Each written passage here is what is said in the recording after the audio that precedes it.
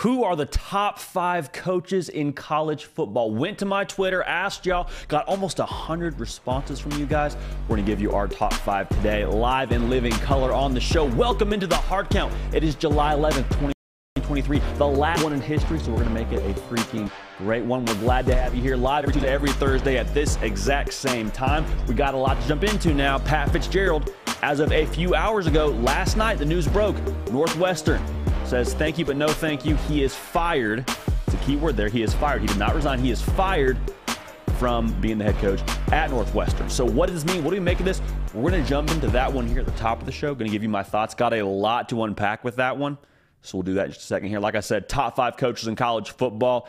There was a large variance in terms of the names that we had on that list. I saw everything from Marcus Freeman. I saw Joey McGuire on there, our guy Joey McGuire. Saw Matt Rule on there. Saw Josh Heupel on there. I'll tell you my top 5 and also talk a little bit about some of the guys that maybe got left out that have a very strong case to be in that top 5. But the key word with that segment is top 5 college football coaches right now. It's not top 5 college football coaches of all time, not top 5 college football coaches of all time that are still coaching, top 5 college football coaches in the game right now today. All right, so we'll break that one down for you. Also, the pulse of the program keeps on rolling. We're talking about USC today, the Trojans, high expectations in LA. What do we make of what they're going to be in 2023? What's the pulse down there? I guess rather out there, up there on the West Coast in Los Angeles. We'll break that one down. Also, got to talk a little bit about the future of the offensive schemes in college football, because I think we're trending in a certain direction where there will be a formula, more or less, maybe formulas, 2 formulas, that you can run with to win a national title. I think the path's becoming more and more clear for the ways that you can get that done. We're so glad to have you here. Whether you're on podcast, whether you're watching live on YouTube, we're on Apple, we're on Spotify, however you listen or however you watch this program, we appreciate you. You got a lot going on. We're less than 50 days away from the beautiful sport that we love being back. We talk about it here every single day. But for the next hour or so, whatever you got going on, put it to the side. We're just talking ball right now. Thank you for being here. All right, let's jump right into it here. Like I said at the top of the show, Pat Fitzgerald has been fired as the head coach at Northwestern. And unless you have been living under a rock, you understand why this happened.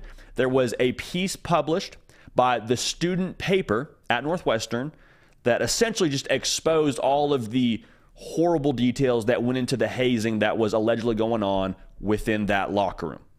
Okay, so let's rewind the tape a little bit. I see the headline come out that Pat Fitzgerald has been suspended for 2 weeks without pay as the head coach at Northwestern for hazing. And you read that headline, and my first thought was like, okay, this whole thing kind of feels just a little bit lackluster, kind of feels like a whatever story. Like, I see he's got 2 weeks suspension. I'm like, how bad could it really be? We all watch Hard Knocks. We see the rookies sing their song, or maybe you carry pads, like those kind of traditional things that aren't harmful in any way. They're kind of just fun, and in a lot of ways are kind of a part of just, being new to a football team. So that was the first thought, was I don't know what went into that. 2 weeks can't be that bad. Then the report comes out. Then the piece comes out from the student newspaper and just exposed details that were heinous, degrading, inhumane, and your jaw just drops to the floor. If you want to find those details, you can go find them on the student paper piece. I'm not going to unpack them right now, but it was just horrifying and shocking, to say the absolute least. Now, here's the interesting thing. Pat Fitzgerald maintained that he did not know about what was going on in that locker room. Still maintains that. And I understand that there is some conversation around the money that he could get from Northwestern and all that. Like, that's a whole other conversation. Looking at this situation, saying I didn't know is not the correct answer. It's not good enough. Not good enough for me. Wasn't good enough for Northwestern. Shouldn't be good enough for anybody in that locker room.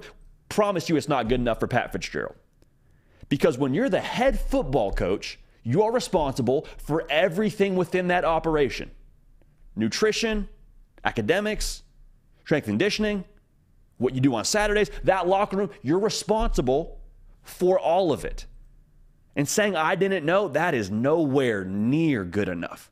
That nowhere near excuses you from your responsibilities of having to take care of what's supposed to go on in that locker room. Think about it this way. You're a CEO. There's a scandal in accounting. I didn't know. Hey, I had no idea about that. Well, guess what? You're still in charge. You're still on the hook for that. If you didn't know, you were supposed to know. We pay you millions of dollars for you to know what's going on within your locker room. And so for this to go on under his watch, I don't have any insight as to Pat Fitzgerald personally, but just the issue here, I don't know, is not good enough. Never was good enough, never will be good enough. In this situation, I think Northwestern did the right thing. And that's not to say, again, I never met Pat Fitzgerald personally, but with the details that came out, for you to oversee this operation, I don't know isn't the correct answer. It doesn't cut it for me. And as soon as these details came out, as soon as everything came out about what happened in those locker rooms, it was over. Like, they fired him last night, but it was over as soon as those details came out. Because what was Northwestern going to do? Going to trot him out there for Big Ten Media Days here on July 26th? Going to have him go sit down and answer questions? I promise you this, there would not have been one football question asked. It would have just been a bloodbath. So that was one option. Could have done that. Let's say you see that through. You say, hey, we're going to stick with Pat Fitzgerald. We're going to let him keep coaching. Do you think any kid is committing to Northwestern after hearing about what is allegedly happening to freshmen? Take it a step further. Do you think any parent in their right mind is allowing their kid to go play for Pat Fitzgerald after figuring out what happened or hearing about what happened within that locker room? There is no shot. And the operation as a whole was already in a tough spot. They were already 0-11 on U.S. soil last year. And Pat Fitzgerald had some good years at Northwestern, but last year was not one of them. They were 1-11 on the season. Okay, so the program was already in a bad spot, already in a downtrend. You're telling me that's where they're at? And then recruiting, again, reiterating what I just said, probably wasn't going to be in a great place going forward. It would have drawn this whole thing out, and they would have eventually, in my opinion, had to fire him based on performance. So for Northwestern and Pat Fitzgerald, just the whole thing is just an extremely sad situation. Extremely sad situation. What's next for Northwestern? They're going to hire an interim. I would imagine if you're watching this after we're live or hearing this after we're live via podcast, they may have already named interim head coach. But it's going to be a long road back. Because the reality is at Northwestern, they don't have the brand or the resources to recover and hit the reset from a situation like this, I believe, as quickly as maybe other schools would have. Like we saw the whole horrific situation that happened with Penn State. And because of their branding, because of their resources, because of their external circumstances around that operation, they were able to sort of, hit the reset button a little bit quicker. For Northwestern now, it's going to be a long road back. They got to hire somebody who is going to re-energize that whole situation, and not to overuse the word reset button, but they're going to really have to hit that in an emphatic way and find a way to pump some new life, some new values, and create a new system in place at Northwestern. So the whole thing is absolutely tragic. You feel bad for the Northwestern community, but this whole thing was over, in my opinion, as soon as those details came out about what happened in those locker rooms. So again, Pat Fitzgerald is no longer the head coach at Northwestern. Extremely sad situation. It's one of those things, too, where I was thinking about it, because I think about this show quite a bit. I'm laying in bed one night, and I'm like, man, do we even talk about the Pat Fitzgerald situation? This was a couple nights ago, so it wasn't after he got fired. As soon as he got fired, I was like, yeah, we're talking about it. But it's such a negative story on such a beautiful game. And we like to, on this show, highlight the things that are fun and joyful and what make this game so incredible. And that right there was not a story that does any of those things, but even so, felt like we needed to address it and unpack it a little bit as a community here. All right. Well, we'll keep on rolling here. Appreciate everybody tuned in live. If you could like that video for us, thumbs up button under the picture. Y'all know the deal. Let's get to over 100 likes. We'll have a good time. If everyone likes the video that's watching right now, we'll be over 100 likes already. So thank you in advance for that. And we'll keep on rolling here. All right. I took to Twitter and I asked y'all, who are the top 5 coaches in college football? Important caveat here, today, Junior. Not all time. Not that are coaching and have done good things the last 10 years. I'm talking about today. There's a criteria that I took into account personally. Not an exhaustive list, but I placed a pretty high emphasis on these couple of things. The first is obvious: winning. Doing your job, doing what you were hired to do as a head coach, win football games. Other part of this, program building. A couple of guys on this list now that didn't just inherit perfect situations, but found a way to get their teams to getting that first criteria box checked, which is winning football games. Also recruiting. Had some interactions on Twitter, and it was interesting to see how y'all built your lists. There were some of you that put other head coaches higher on the list over some of these coaches I have on my list because your feeling was that they just have better players. Well, for me, I think being a head coach in college football, recruiting is a part of your job description. And so for me, recruiting, I factored in to my list. Now, I appreciate all y'all that responded. We had almost 100 responses on that tweet, so thank you so much for that. A lot of great lists, and the interaction here, hearing from y'all is what makes this so special, makes us a community. So thank you for that. All right, without further ado, let's go 5 all the way up to number 1 here. And we'll start with the man in Columbus, Ohio. Ryan Day, for me, is the 5th best college football coach in the game today. And now, a lot of people that disagree with this are going to go right to the Jim Harbaugh quote about being born on third base and all that. And I understand that. I don't think that that's totally irrational. But for Ryan Day, he took over a plane that Urban Meyer gave him, the Ohio State football team, that was at a cruising altitude.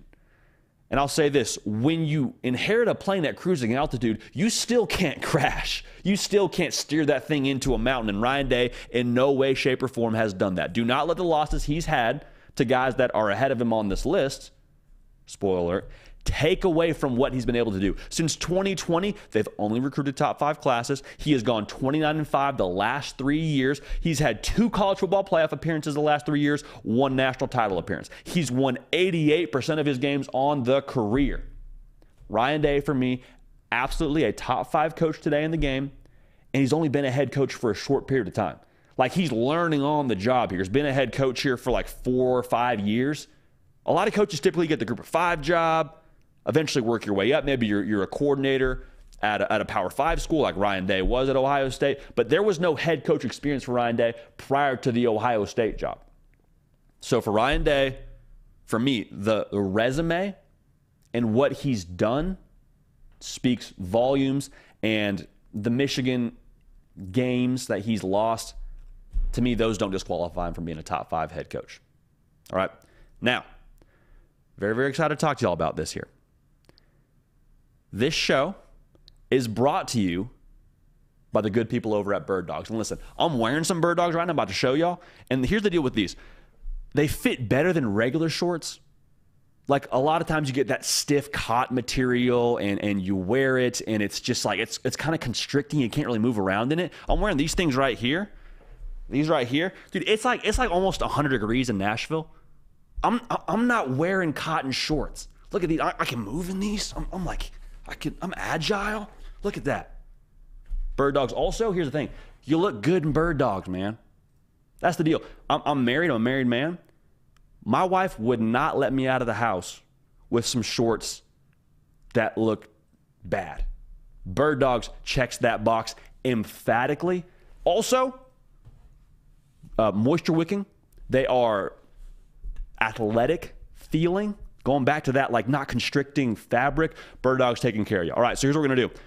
If you order from Bird Dogs and use promo code JD, that's linked in the description to this video, to this live show, get yourself a little Yeti-like tumbler, little Bird Dogs logo on it. Phenomenal. They do incredible work. You will not be sorry. You won't take your Bird Dogs off. Promise. So that's Bird Dogs. They've done a phenomenal job for us. And again, they are responsible for what we're wearing right now. I think they should be responsible for what you got on too. All right. So big shout out to Bird Dogs there. Moving right along here in the countdown. Brian Kelly is the number 4 coach for me in college football today. And we might get some pushback on this, but this is where I go to. For LSU, going into the 2022 season, the over-under win total on them was 7 wins. They had won 6 games the year before. And so Brian Kelly walks in, and what do? They win 10 games, and they win the SEC West. He's 21-5 his last 2 seasons. That includes the last season he just had where he won 10 games, inheriting a 6-win team. He beat Nick Saban his first year on the job. Now, he also has a top 5 class from the 2023 cycle that he's got on campus now. A lot of people say, well, Brian Kelly doesn't want to recruit. He doesn't want to do this. He doesn't want to do that. Doesn't look like it to me. Again, top 5 class. I'd keep an eye on the 2024 cycle. Think they'll make some moves. I'd be surprised if they're not somewhere in the top 10 come National Signing Day. That's my own personal feel on it. So keep an eye on LSU. And here's the thing with Brian Kelly. Coming from Notre Dame, he was pretty clear about one of the reasons why he left Notre Dame. For him, a lot of it had to do with resources and being able to recruit at the level he wanted to recruit at and be able to just have everything he needed to compete for national titles. So it's one thing now to say that, to say you need something, and then to eventually get what you say you need, to get what you, I don't want to say excuses, get what your excuse was, to get what you say you need, and then to immediately produce results in the best conference in America. I think LSU is set for a long time with Brian Kelly. That's how I feel about it. Emphatically believe he is a top 5 coach in the sport. His resume speaks for itself, even past this most recent sample size, but he's definitely, for me, a top 5 coach in the game today. Now, at number 3, we got Jim Harbaugh from Michigan. Look at what Jim Harbaugh's done just the last 2 seasons. Just look at this.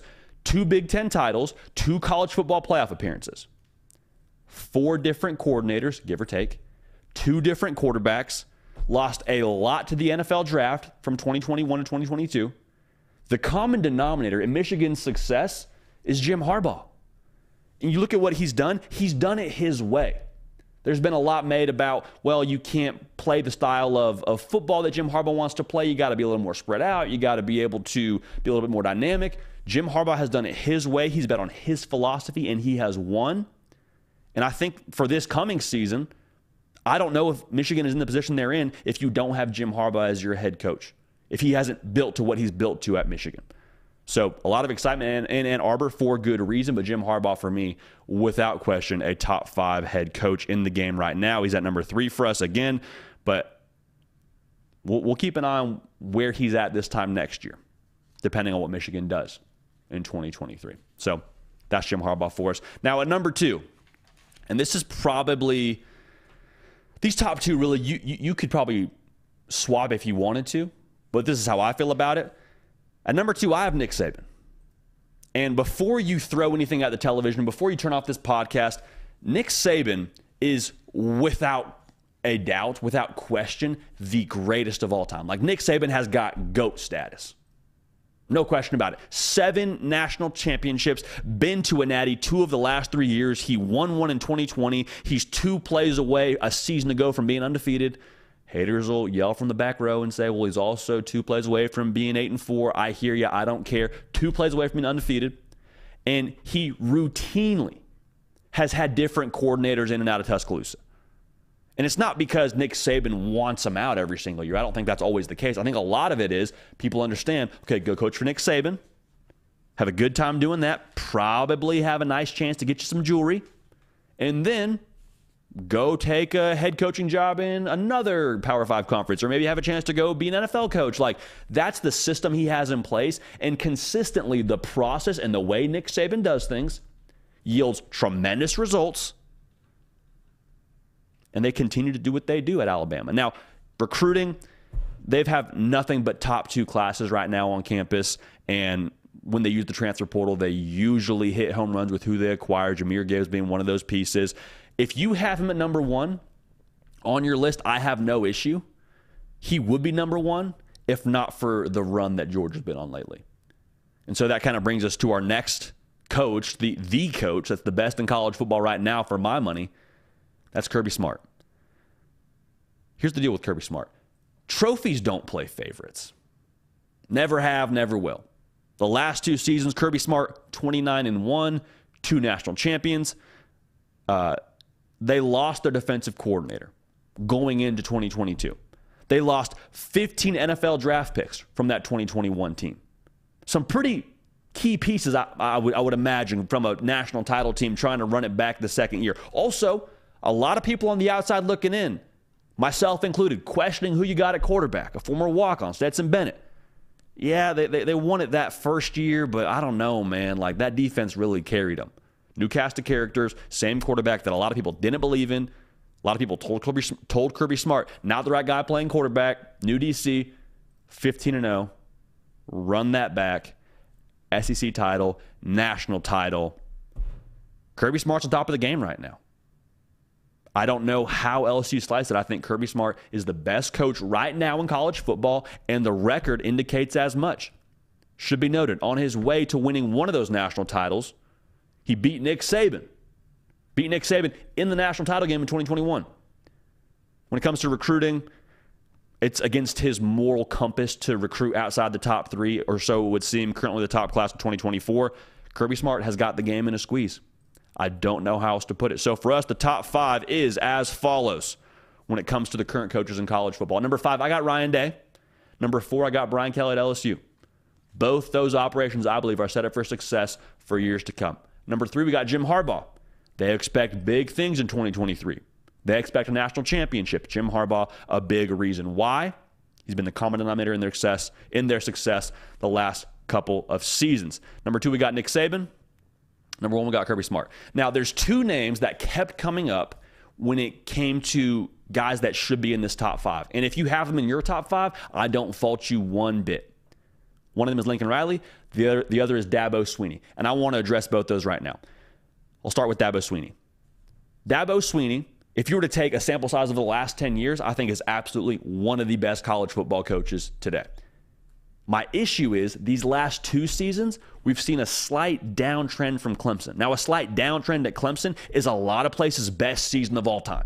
I want to make that clear. But even so, last 2 years, multiple losses. For Dabo Swinney, my question is he evolving with the game? Now, I have no question about Dabo Swinney as a coach, and the way he's built his program and what he's done at Clemson is nothing short of sensational. But I don't know if the evolution of the sport and what these other 5 coaches have done is enough for me to put him into that top 5 mix. Definitely in the top 10, probably in that top 6, top 7, but Dabo Swinney for me, just outside the top 5. Now, Lincoln Riley, if you are shouting on a table for Lincoln Riley to be in this top 5, I do not blame you. I think you have a very valid case, and I'm not even worried about the college football playoff record. Like, you made the college football playoff. I'm not going to dock you for making the college football playoff and run into LSU. Like, it is what it is, man. It happens. They got Joe Burrow. But for Lincoln Riley, here's my greatest issue with why I couldn't put him in the top 5, for me personally. Lincoln Riley, his teams have consistently had that same weak point, and that's defense.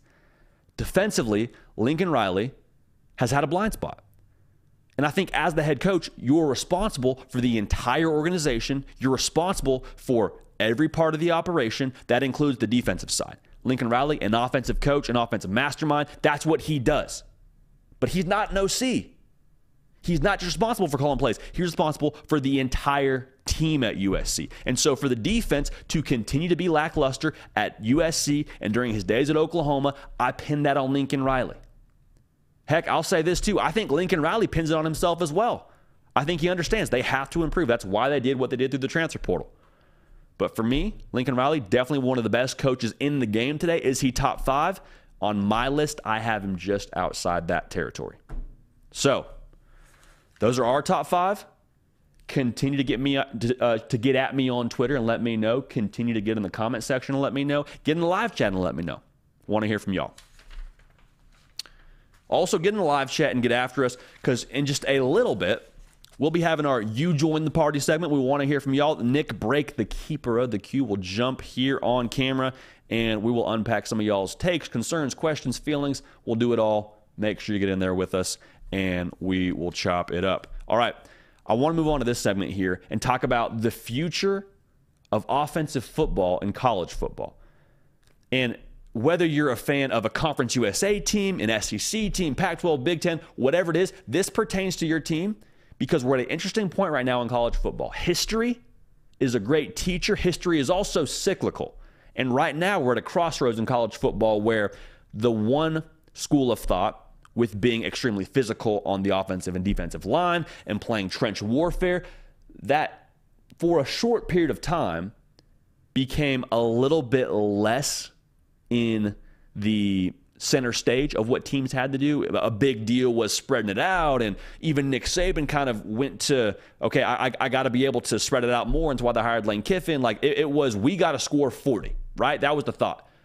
Now, we're starting to see teams like Georgia, teams like Michigan have a lot of success playing that quote-unquote old school kind of football. Now, they're balanced, don't get it twisted, but they make an emphasis on running the football with 2 tight ends and making you say uncle. So we're trending back towards that. That's one school of thought here. The other school of thought is this spread offense where we're going to spread you out, we're going to go real fast, we're going to throw it all around the yard, try and catch us. And the reason why I want to talk about this is I think in order to win a national title, you have to be in one of these 2 camps. And I don't want to define it so simply as you have to play a certain style of offense or a certain scheme of offense and put a label to it. But I will say these 2 formulas offensively, playing physical in the trenches or being in the spread offense category, you have to be in one of those 2 camps to win a national title. And I'll tell you why in just a second. Make sure you're subscribed. Make sure you're following here on Twitter and on Instagram at JD Piquel. Stay with everything we got going on here. It's almost college football season now. Want you a part of this. We want you here with us now. Buckle up, strap it in, all that in a bag of chips. Make sure you're locked into the On3 YouTube channel. Thank you so much for that. Really quickly, if you're watching live, if you could like that video, thumbs up button under the picture you're looking at, we'll be over 100, and that'd be phenomenal for both of us. Have our goal of over 100 likes like that. So thank you in advance for that. Okay, so as I was saying, let's recap it. 2 schools of thought. 1, physical trench warfare, 2 tight ends, we're running the football down your throat, nothing you can do about it. 1 thought. Second thought, spread them out, go fast, we're throwing the ball all around the yard. Think like the Art Briles Baylor teams that would line up receivers all the way out at the tick marks, almost on the sideline. Josh Heupel does it right now. Jeff Lebby does it at Oklahoma. Those are the 2 schools of thought. So why is this happening? Why are we seeing a trend towards these 2 camps? I think you start with the physical style of football, that trench warfare we're talking about. That is coming back into play here because of where personnel is at in college football. Let's rewind the tape. College football playoff. I believe it's the first year it's ever been in place. You got Ohio State. You got Bama. Bama, right? The big bully on the block. Kirby Smart, I believe, is still the DC. And they are in a position to go make a run at this thing. Go win a national title. Well, you got Ohio State on the other side of things, and they are doing a lot of motions. They are spreading it out. They're going real fast, and they are running circles around Alabama. I believe that was the Ezekiel Elliott team. And the reason why that worked was because of the personnel of Ohio State. And Kirby Smart's breaking it down at I believe it was a clinic where he had other high school coaches listening to him. And he talked about it. He's like, hey, our personnel was not up to par to where it needed to be to defend the fast teams like Ohio State. Because here's how it used to be. Big used to equal really strong, could fill a gap, but big used to equal slow. We're at a point now in college football where that's not the case. That's no longer the case. Defensive ends now, if you watch the NFL Combine, they're running like 4.3s, 4.4s. It's frightening.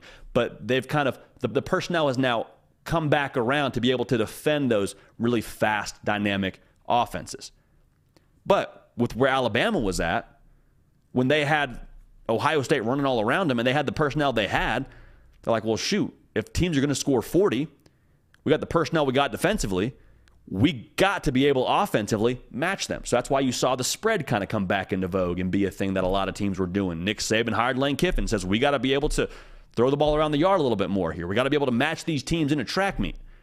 And so that was how it was for a minute. But as these personnels defensively come back around and be able to defend a little bit more honestly because of the speed they have, they're able to go back to how they want to play offense.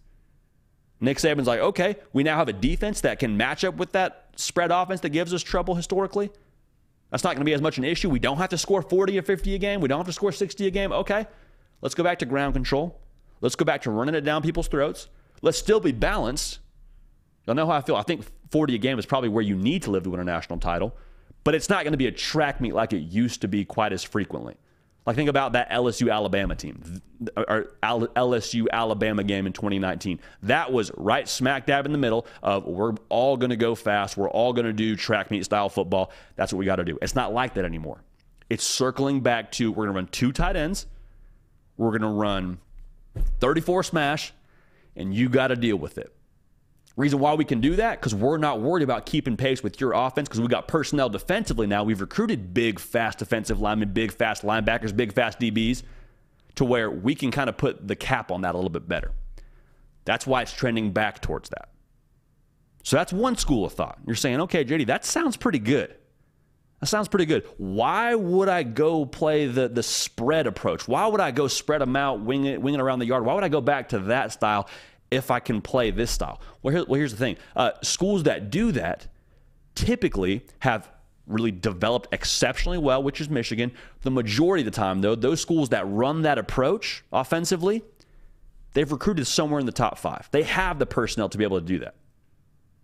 So, teams that are evolving in the spread, that's where I want to talk about this next conversation, is kind of the equalizer.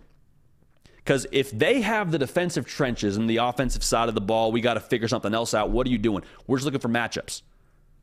We can't beat you at your game. We're going to spread it out. We're going to get it to our really good receiver. We're going to have him win one-on-one, and that's how we're going to live. I'm oversimplifying this for the sake of this conversation, but you hear the general gist of what I'm getting to. You find edges. You find your one matchup you can get. You exploit that to a T, and you keep them honest with running the football, but that is kind of how you get down. That is your thought process. And the reason why you do that is because you don't have the 5-star defensive front to complement what you have offensively. Hey, if we want to win this game, odds are we're going to have to win a track meet. That's how we're going to get down. And that's the way that you're seeing a lot of these teams that recruit somewhere in the top 15, top 20. They're starting to trend that way. That's going to be their edge, their equalizer. Like that Baylor team, I keep going back to it because I was in Waco for a period of time. The teams that were able to line it up and go real fast, like that 13 Baylor team, they didn't have the best recruits in the country. They weren't like just imposing on the offensive and defensive line. They had some good players now, a lot of players that went and played in the NFL, but their edge was the scheme. The edge was, we're going to go fast, get you off your game, we're going to score a lot of points. That's how we're going to win. And so going back to the question, why does this matter for my team? I think there's really the writing on the wall for me for how to win a national title. One, you got to do one of these two things, right? You have to recruit to the level to play physical, or you have to scheme to the level to where you can win with the spread game. The way that you'll be able to do that is who's ever on the next cutting edge of the next evolution of this. Like the next evolution of being able to play that smash mouth game is being balanced, it looks like. Having a tight end that can line up and put his hand in the dirt or flex that as a slot. It's why we're seeing Georgia absolutely crush it in this style of football. Next evolution for the spread game, I'm not sure what that's going to look like. I would imagine it'll look like being able to recruit a variance of skill position at the wide receiver. Whether it's having a big boy that can go run on the outside for you and go win that jump ball, having someone speedy in the slot. Like, those are things that we see now, but I think that next evolution will be very, very curious. And whoever gets on the next edge of that evolution will be set up for success. Look at the teams that were in the college football playoff. Michigan, Georgia. Smash mouth teams, right? Playing in the trenches. Ohio State, TCU. 2 teams that did really effectively, playing on the outside, relying on their quarterback, and doing a lot of good things downfield. Now, they still ran the football. I'm not saying they didn't run to set up some of these things, but playing pace and space kind of style is why they were as successful as they were. Those 2 thoughts, to me, are how you will win a national title. I don't think there's a lot of variance right now, in my mind, to get there outside of those 2 thoughts. So, to me, that's the future of offense in college football, and I think that's what we're going to see a lot more copycat as we get on here in the future. Talked to Kirk Herbstreit, actually, when we had him down here in Nashville, and he echoed the same sentiment. He's like, it's a copycat league right now, and we're going to see teams go more and more towards the Bryles, Lebby, Heupel, that kind of formula. So I'm excited to see it. And if you want your team to win a national title, I think that's what they need to do. All right. Rolling right along here. Appreciate everybody tuned in live. If you could just like that video for us, we'll be over 100 likes. Thank you so much. Also, if you could subscribe, you won't miss a minute of what we got going on. It'll be a real good deal. We're less than 50 days away. I say it every single time because this game is about to be back, and there is no more time for us to be apart. Like vacations, out of the way. Fall weddings, we love them. This is going to keep you locked in throughout all those fall wedding obligations, throughout your fall obligations you got. Okay, we'll keep you locked in here. Rolling right along here, though, let's talk about the pulse down in Los Angeles, California. I say down in Los Angeles, California. Out there on the West Coast, up there in Los Angeles, California, the USC Trojans. Let's take a pulse of the program out there. And for those of y'all that are new, I promise you the thumbnail is not misspelled. There's a difference between a program and a program. We say program on here because it is a community here of college football crazed individuals 365 days a year. But the USC program, in my opinion, is in a really interesting spot. And the way we take a pulse here, we try to do two things. One, take a pulse of the fan base and get a feel for the attitude in Los Angeles, an attitude of what that fan base is feeling towards USC. We also try and get a pulse, or as best we can tell, of what's going on internally at USC. So without further ado, the pulse of the program at USC, within that fan base at least, is that the time is now. The time is now at USC. Because for however long we've talked about it with Lincoln Riley, the question has always been, offense is really good. Can the defense hold up there into the deal to win a national title? And for USC this coming season, you have a generational talent in Caleb Williams. So the question remains again, can they have a defense to match what Caleb Williams brings offensively? Yes, that's always been the question. That's always been the question. And some people may say, well, JD, Lincoln Riley has always had good quarterbacks. He's got 3 Heisman Trophy winners. Jalen Hurts is doing wonders in the NFL, did wonders when he was at Oklahoma with Lincoln Riley. Like, they're going to be okay. Yes, I believe they're going to be okay. That's not the question. The question isn't, will they be okay? The question is, do you have someone as good as Caleb Williams behind him? It's a very big question. Those are enormous-sized shoes to have to fill. Heisman-sized shoes to have to fill. I love Malachi Nelson. I think he's going to be phenomenal for you. I'm not saying he won't be what Caleb Williams is. I'm just saying that's an enormous question to have to answer. And he's not coming back for another year. We say it on here all the time. NIL money, I'm sure it's good in Los Angeles. I'm sure those deals are coming in nice, but the NFL money Caleb Williams is about to get when he goes to the NFL next season, that's going to be too tough to turn down. He will be the number 1 pick in the NFL draft. Done. Mic drop. So for Caleb Williams and USC, you got this window. Got this 12-game window here, and the most sickening thing for USC fans would be to sit back after the season's over and say, man, what could we have done with Caleb Williams on our roster? How good could we have been if we had had a defense? Now, credit Lincoln Riley and company. They've gone to the transfer portal. They've retooled the defensive line. They've helped the secondary. Like they've done a lot now to try and revamp that defensive side of the ball. They can't miss tackles, which is sort of just a simplistic statement to say, but they can't miss tackles. They missed 150 plus last year, one of the worst in the country. Got to be able to tackle, which is probably a whole separate conversation. But I'm telling you, the personnel is better. The personnel is better defensively, and you got this window with Caleb Williams there to where I don't think you want to have this woulda, shoulda, coulda feeling afterwards. So the fan base is saying the time is now. We love Lincoln Riley. We love the future at USC, but the time is now. Make sure you're subscribed. Make sure you're locked in here with us. Don't want you to miss anything. Follow me on Twitter and on Instagram at JD Piquel. Thank you so much for that. Okay, now the pulse internally at USC is supreme confidence. Because USC, they've heard a lot of talk in the offseason about what they didn't do against Tulane, how they lost to Utah twice, and the Pac-12 title game was an embarrassment. And there's a beautiful thing about what's going on at USC. They're not worried about any of that. They hear all that yapping. They're not worried about any of that. They're not worried about the Twitter fingers. They feel really good about what they have.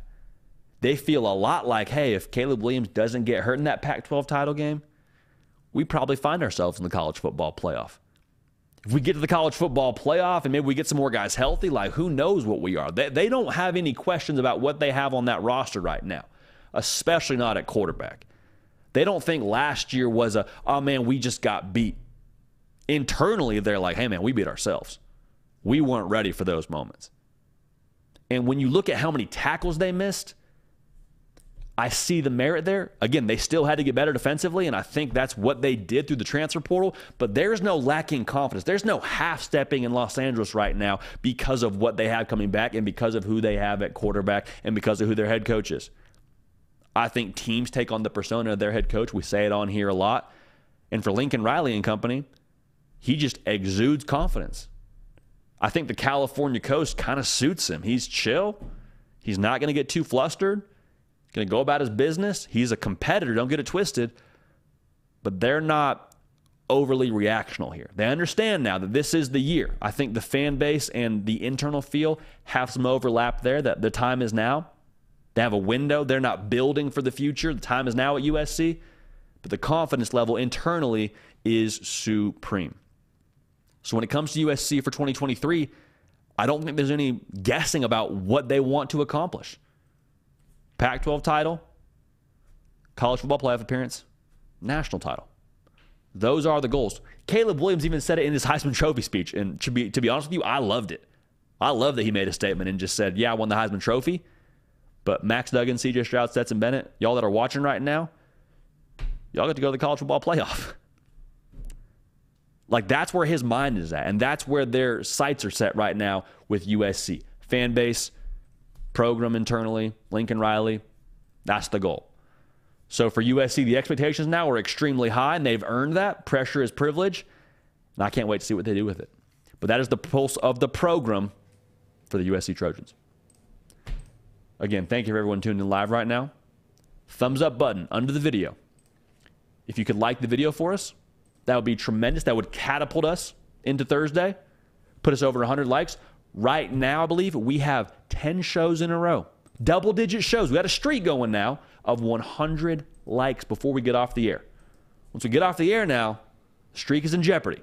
So if you could like the video, a little thumbs up button, get us over 100, be phenomenal.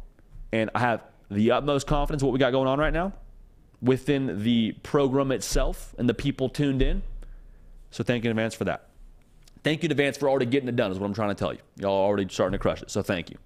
Let's like it up. Let's get to over 100. Thank you very much. Now, beautiful part about this show, you can't label yourself the people show and not involve the people in the show. So that's exactly what we're going to do right now. We're going to hear from y'all's questions, concerns, thoughts, takes from the live chat, and the man to break it all down, the keeper of the queue himself from Owensboro, Kentucky, Nick, heavy lifter. Break. Nick, you're looking good, man. What's going on? What's up, JD, man? We got a lot of questions. First one coming from King Leo VT. How do you feel about Pry at Virginia Tech doing recruiting-wise? Excuse me. How do you feel Pry is doing at Virginia Tech recruiting-wise? Do you think they can become a contender in the ACC and get back to the top 15 again? You know, I think the brand at Virginia Tech is really strong. Like, I think that it maybe isn't as prevalent in the minds of some kids at the high school level right now as it was, you know, during our generation, Nick, because I think back and I'm thinking about Michael Vick, I'm thinking about D'Angelo Hall, I'm thinking about, I believe, Ryan Williams. Like, there was a lot of really good players that came through Virginia Tech and put Virginia Tech on a national stage. Tyrod Taylor, like, Virginia Tech has a really strong history, especially when Frank Beamer was there. So when it comes to recruiting talk right now for a team like Virginia Tech, I think it's just a little bit too early. You got Belfort in that class, who's a guy that people are excited about and probably should be in Blacksburg, Virginia. I would just say keep an eye on the trend. Keep an eye on how they trend closer to signing day. Watch them in the fall, especially if Virginia Tech does some good things on the field, start to surge a little bit on the recruiting trail. That would be the world you would want to live in. So give it some time. I do think Virginia Tech will be a team that has the resources and the brand to where I don't think they stay down long-term in the ACC. So too early to tell. Keep an eye as we get into the fall. Great question, though, Nick. Next question, JD. This one's coming from Joshua Jackson. Who wins in a head-to-head, the Michigan Wolverines or Georgia? Wow. Okay, so this is a good question. We talked about this just a little bit in a one-off video yesterday on the channel because Reese Davis of ESPN came out and said he has Michigan as his #1 preseason team. And I don't think that his logic in that is wrong because J.J. McCarthy is back. You have top 5 returning production in the country with Michigan. And, the culture is solid. We talk about Jim Harbaugh as a top 5 coach in college football for me today. But when I look at Michigan, I don't have any issue with thinking that they're one of the best teams in the country, or if you think they're the best team in the country, that makes sense. But when I look at Georgia, they have proven to me too many times in a row who they are. Kirby Smart has proven their identity too many times in a row with different variables, different guys on defense, different coordinators. This will be the first time he does it with a different quarterback, to be fair. But for me, Nick, I know better than to doubt Kirby Smart. So on a neutral site tomorrow, I'd probably lean Georgia, but I very much so hope we get this matchup at some point in time in the college football calendar year. Yeah. Probably keep an eye on that one in the playoff. Okay. Matthew Johnson, what does Oregon need to do to win a national championship in the next 5 to 10 years? So the good news for you is it's Matt. Is that who we got, Nick? Matthew, yes. Matthew. Good news for you, Matthew. The college football playoff is expanding. And so no longer do you need to go undefeated or have one loss and try to find your way into that 14 playoff with 12 teams. And I've said this many a time, I think Dan Lanning has this team on a crash course to be a routine customer in the 12-team college football playoff. Now, what I would say is, and this is something that you're doing internally, the trenches has always been the differentiating factor for the Pac-12 versus, the Big Ten and the SEC. And we talked about it in our offenses segment earlier in the show. But I think you have to really upgrade and really continue to upgrade and make an effort to have the personnel to be competitive against the Georgias and the Michigans. Because we saw we saw the first game of last year, the litmus test, the measuring stick of where Georgia was at and where Oregon was at. Now, Oregon, I think, took strides since that game. I think there were a different team that finished the year, and Bo Nix said as much. The different team finished the year in the Holiday Bowl than that showed up in Atlanta and played Georgia. But the personnel, to me, on the defensive line is going to be something that I need to see them continue to improve to win a national title. Also, we'll see who steps in at quarterback after Bo Nix, but it's a whole other conversation. Got to have the quarterback. That's obvious. The trenches is where I look if I'm an Oregon fan to win a national title. Okay, that's another good question. Turner Fleming, with Clemson having 2 so-called down years, how do you think Dabo and Garrett Riley get this program back to the playoffs? Shout out Turner for using your diction there. Turner, how about that? Tremendous verbiage there by him. Program guy through and through. Before we answer that, 15 more likes. We'll be over 100. I have complete confidence we will do that. Thumbs up icon under the video if you could do that for us. Again, we got the streak going. 10 in a row. We're going for 11. If we get 100 likes before we get off air, that'd be tremendous. Thank you in advance for that because I know y'all will get it done. Now, when it comes to Garrett Riley, I think this was a home run hire by Dabo Swinney because what he did at TCU and how he, revitalized Max Duggan and got him to be a Heisman finalist, I think it's exactly what you needed to have at Clemson. And there's so much talk about what Clemson maybe has a question mark around in that skill position room, because they've got the big, tall, wide receivers. They've got the guys that can go and jump balls, but you got to have some explosivity to go with that, right? Got to have a little bit of juice, a little bit of pop to be able to win the games you want to win and be dynamic offensively.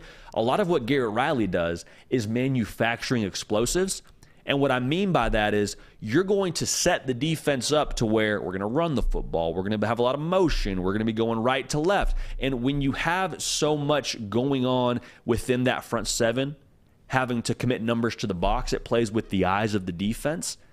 And it, at times, can influence those safeties. That's what he's trying to do. The back end of the defense, he's trying to get those safeties to start to cheat, start to commit.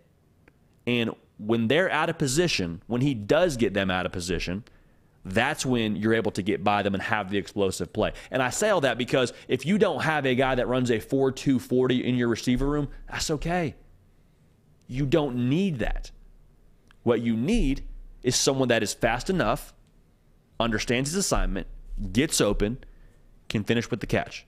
And I believe that's probably a lot of what Clemson has in their receiver room right now. I'm not even saying they don't have the 4.2 guy. They may have it.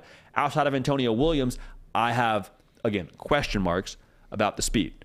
So to answer your question, Garrett Riley and Dabo Swinney, I think it's going to work.